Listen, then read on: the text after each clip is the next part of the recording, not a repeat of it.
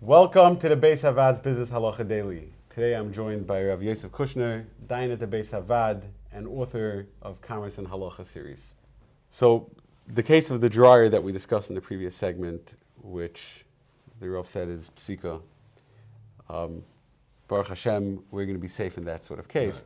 But it sort of opens up our eyes to a brand new world out there of the potential of things that we don't know are psika being psika. So what are other common cases, or common enough cases? First of all, I like your case, but your case is really specific to these times. There was a time when it wasn't so shchiach that a guy was buying a dryer and the seller couldn't get a hold of a dryer. But it's a good case. There are common cases that are just always shchiach. A person, if I'm selling a newspaper subscription, I'm saying you want to lock yourself in for 12, if it's once a month or whatever it is, or it's a whole year, whatever it is, and I'll give you a discount.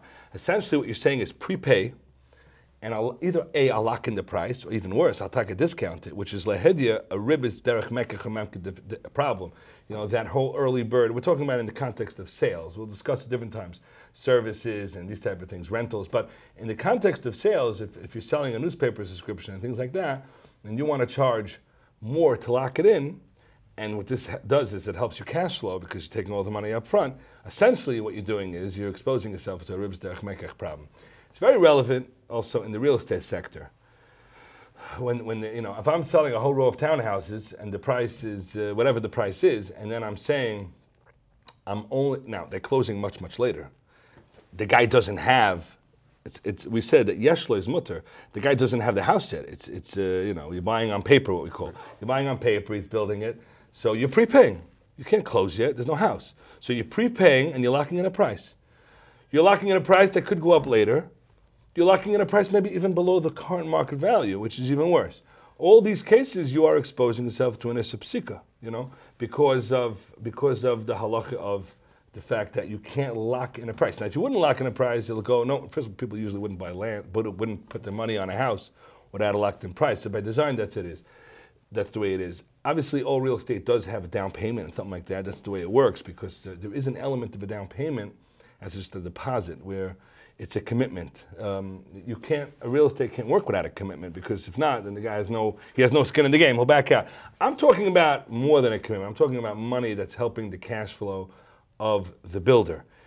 If he's masking to lock up the money, then there's no tzura of a halva. He can't use the money. The definition of a halva means you can use the money. I should have maybe specified that. When I'm putting money into a dryer, the guy could use the money. In your first case, when I'm sending money to the newspaper subscription, they could use the money. So it has a certain surah of halva because I'm fronting money of a sale. It's not a real halva because you're not lending money. It's payment on a sale. I'm fronting money on a sale for a future transaction, and he could use the money, and in lieu of that, I'm locked in. So all these cases are very common household scenarios, so to speak, where they're exposed to the halachas of psika. If you enjoyed this video and would like to receive more like it, or to sponsor a future video, please visit beishavad.org.